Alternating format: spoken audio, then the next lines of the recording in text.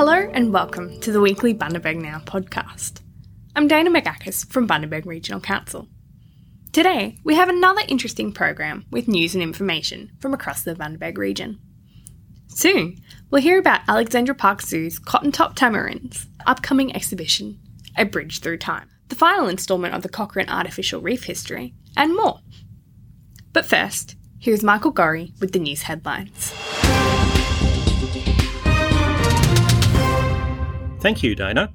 A nature-based tourism venture has been proposed on the Callan River at Morelands, including the construction of 7 camping sites. The planned camping area is on a cleared portion of land separate from existing cropping activities. Council will consider the flood risk issues when determining the application. In other development news, a proposed 100 megawatt solar farm at Isis River has potential to create up to 250 jobs during construction and power 24,000 homes. The site on Buxton Road is near an existing substation. It's envisaged the solar farm will later include on-site battery storage. Approval would confirm the Bundaberg region's growing reputation as the solar capital of Australia. Scones were selling like hotcakes at the Bundaberg CWA drive-through Scone Day this week. 140 dozen scones of all types and flavours were sold as part of the fundraiser to celebrate 98 years of the Country Women's Association in Queensland. Here's Bundaberg Branch President Lynn Tucker. After we had that Scone Day last year, it became the Scone Day for August the 11th, which is CWA's birthday. Following that, we sort of thought, we could have a Scone Day. Oh, no, we can't because we can't come in here. Oh, what about a drive-through one? Some of the ladies were up at 4 o'clock making the scones. I thought it was only about 100 dozen, but now it's like 140 dozen. In other news, Mayor Jack Dempsey has called for a large air tanker to be based at Bundaberg Airport during the coming summer fire season. Mayor Dempsey says Bundaberg has the facilities and the location to serve most of Queensland. To be able to have the state government to come on board and position their main air tanker here would be a great asset, not just to this region, but for all Queenslanders. We've got the airport, we've got the infrastructure, our teams of SES and rural fire workers have done the training. We've got over 30 of our officers trained, and it also value add to already a growing airport that we have in the Bundaberg region. Thanks, Michael. Monica Banks is a keen visitor to the zoo, regularly bringing her young family, and today she talks to zookeeper Laura Billing about the new wild monkeys, the Cotton Top Tamarins, who make their home at the zoo. Laura, this is one of my favourite exhibits when we come to the zoo. My kids always love looking at the Cotton Top Tamarins when we come on the weekends. Can you tell me a little bit about them? So we have 2 female cotton tops. So we've got Salita, who turned 22, had a quarantine birthday this year, Woo-hoo. And then Turbo, who turns 10 in September. So mother and daughter. So they both came from Perth Zoo in 2015. They moved to Bundaberg. So we're basically a little retirement village for them at the moment. Oh, wonderful. And so I've noticed that just while they're jumping around, they like to hang on with their tails. Is that predominantly how they hang on to the branches? Or? So these guys use their tail mostly for balance, so they won't properly wrap their tail around like other monkey species will. So these guys, as they run and jump, you'll see their tails poking out, and they use it more for that balance rather than grip. Okay. Well, they're very interesting looking, aren't they, with their little, their white hair on their head. They're quite cute. So yeah, they're very much noticed by their mohawks or little Einstein haircuts that they have going on. So yeah, very small little faces, and then this big hairdo matches their personalities. Very good. And what do you usually feed them? What do they eat? So these guys are omnivores, so they eat fruit and veg, but also they would eat little skinks that come into their enclosure, little geckos, and a range of different insects. They also, in the wild, would eat a lot of sap from trees. So how many are there in the wild? Are they? So 2005, 2006, Proacto TD did a population survey to get an idea of the numbers, and found about 7,500 at that point in the wild. Due to this, they then, in 2008, went to put them on the critically endangered list. And then 2012, they did another population census and found that over those years, the population was decreasing by 1.3% in the wild in Colombia. Wow, that's a huge decrease, isn't it? It's Yeah. such a shame for... Yeah, no, there's definitely more of these guys in captivity trying to breed that population numbers back up than there are in the wild, which is quite sad to see. Wow. And I've heard that there's a special day coming up for these guys soon. Is that right? Yes, so 15th of August is World Cotton Top Tamarin Day. So, yeah, big celebration and trying to basically get that conservation through education out there a lot more, celebrate these guys and bring those populations back up, just make people a lot more aware of what's going on with them.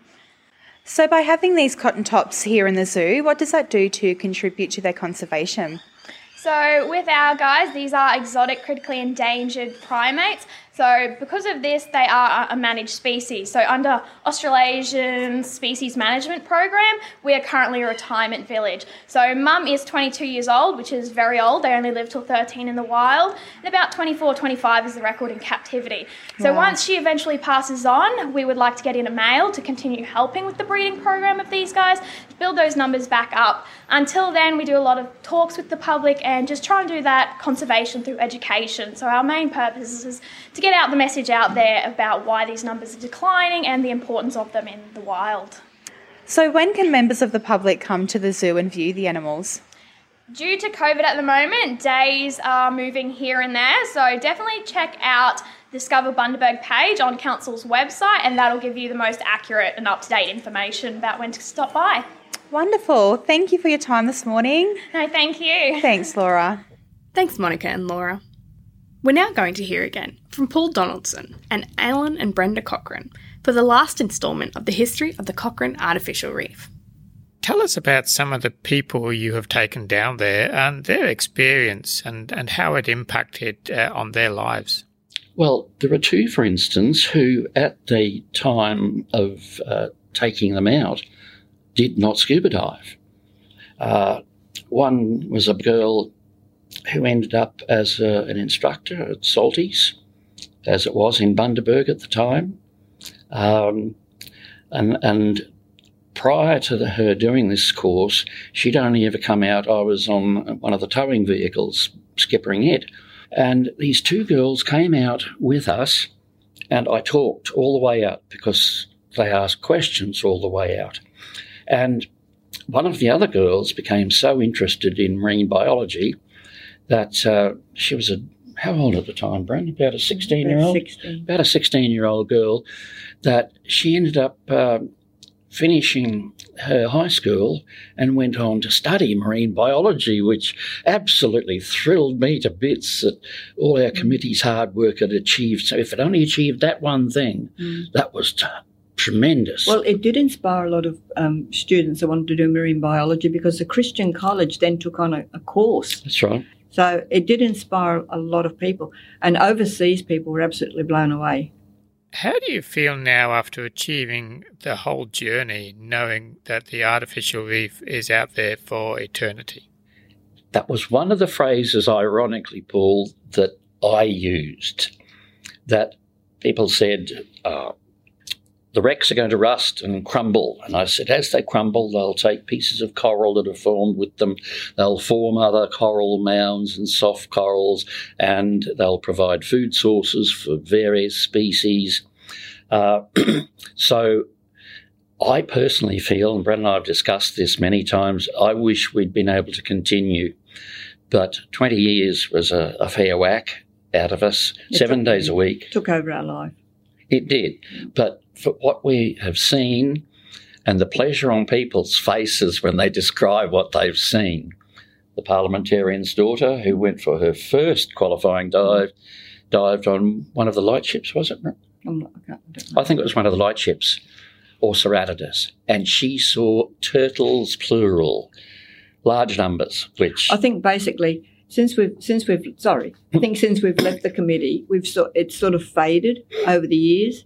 But whenever we look at any footage and get reminded of it, or someone brings it up, we think, "Wow, what an effort Bundaberg did! That our mob did."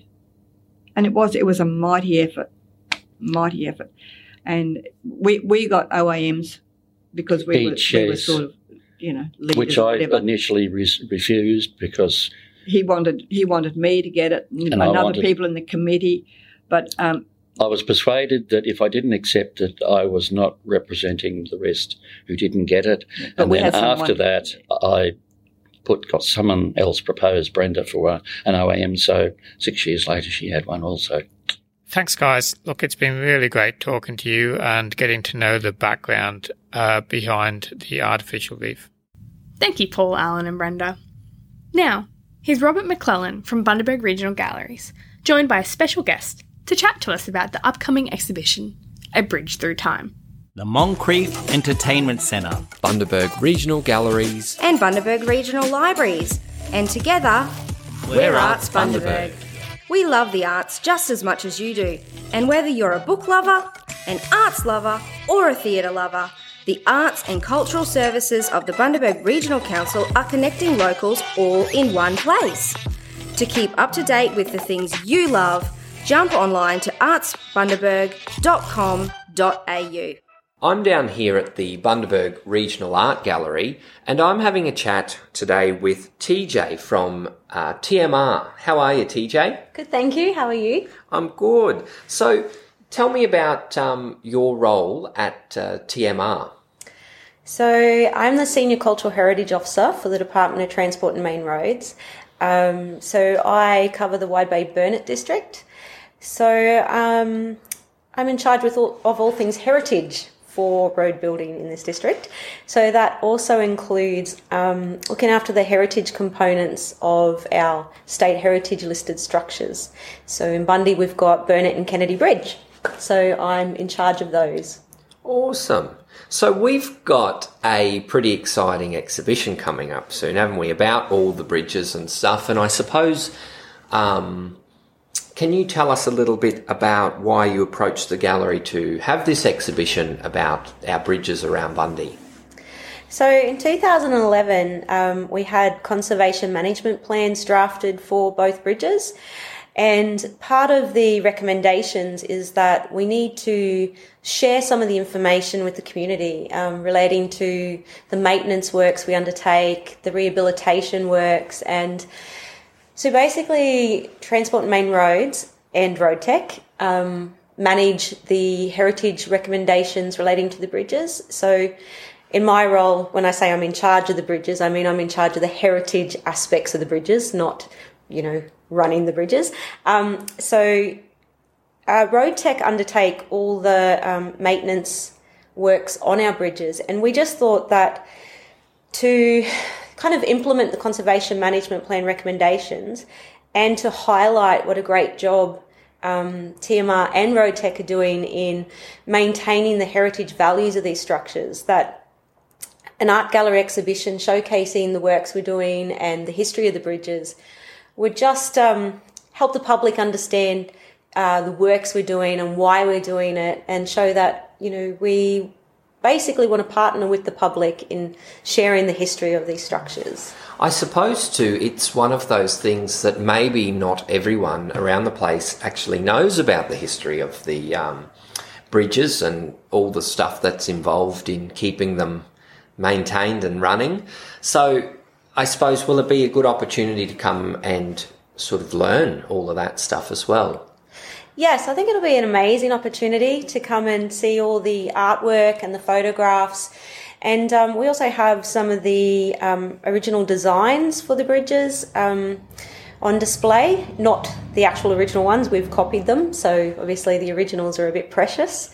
But the bridges are so important to the history of Bundaberg through flooding events, through royalty being here for the opening of them.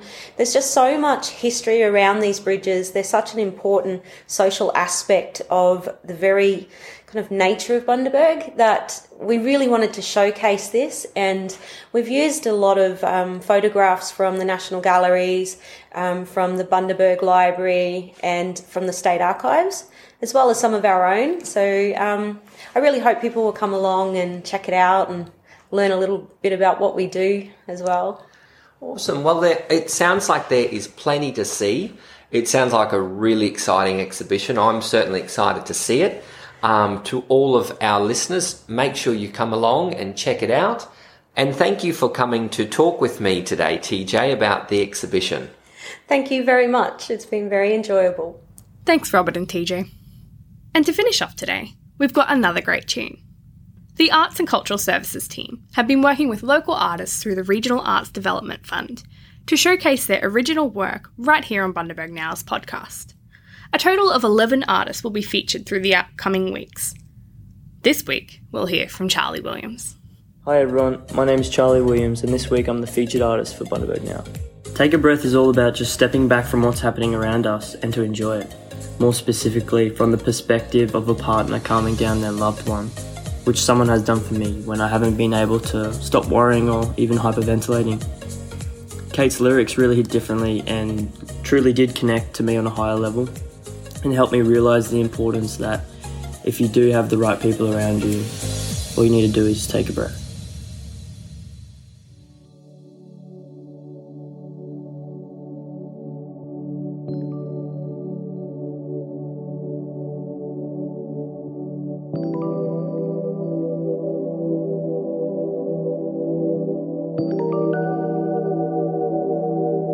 I see you changed your mind,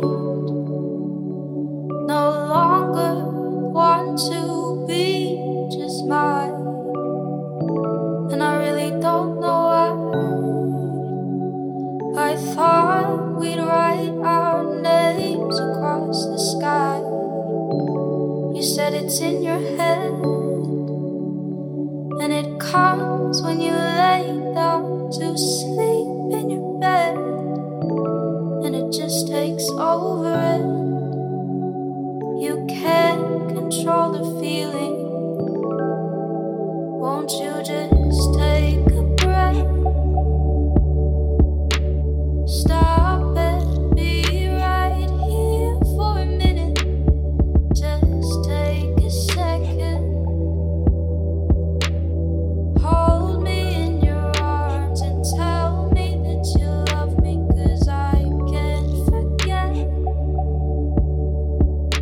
the sunrise we watched over the city, and when you took my hand, you told me that you loved me. I thought of what we could be. You told me that you loved me. I thought of what we could be.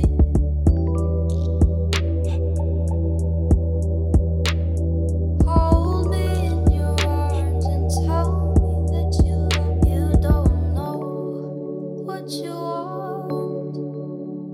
Yesterday it was me, and now it's not. Your head so filled with confusion makes your heart believe that love's just one big illusion. You said you're giving up,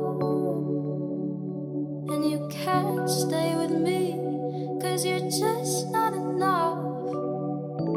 Wish I could make you see, though our souls are different shapes, they still fit perfectly. Take a breath. Stop it, be right here for a minute. Just take a second. Hold me in your arms and tell me that you love me, 'cause I can't forget the sunrise we watched over the city, and when you took my hand, you told me that you loved me. I thought of what we could be.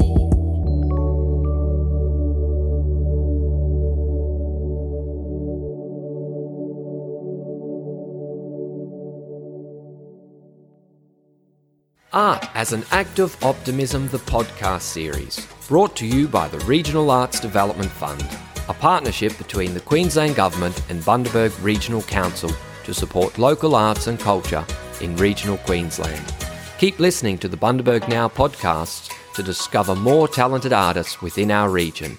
To keep up to date with all things arts, jump online to artsbundaberg.com.au.